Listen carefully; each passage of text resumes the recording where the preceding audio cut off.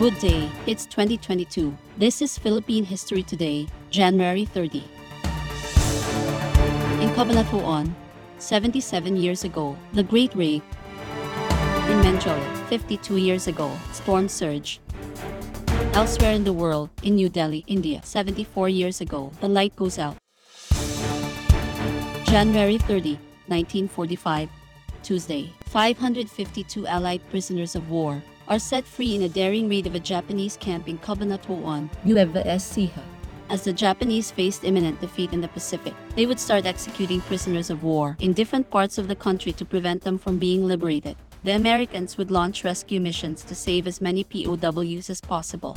The rescue at the Cabanatuan camp would be planned and staged under the leadership of Lieutenant Colonel Henry Mucci.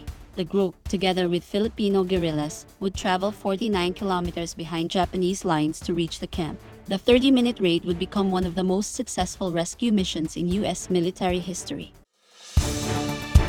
January 30, 1970, Friday. Militant student groups clash with the police and military at the gates of Malacañang.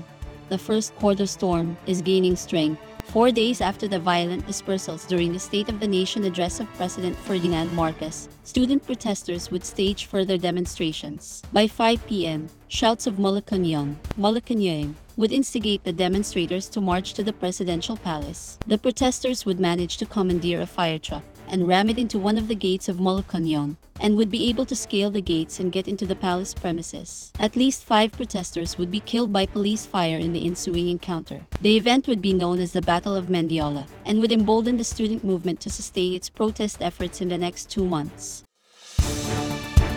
January 30, 1948, Friday.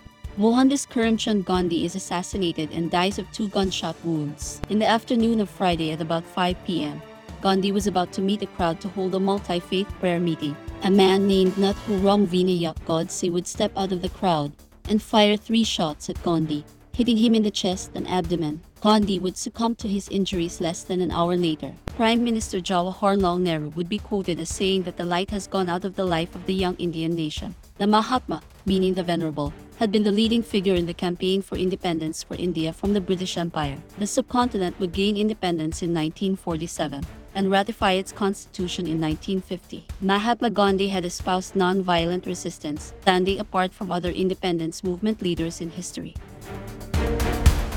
And the rest is history.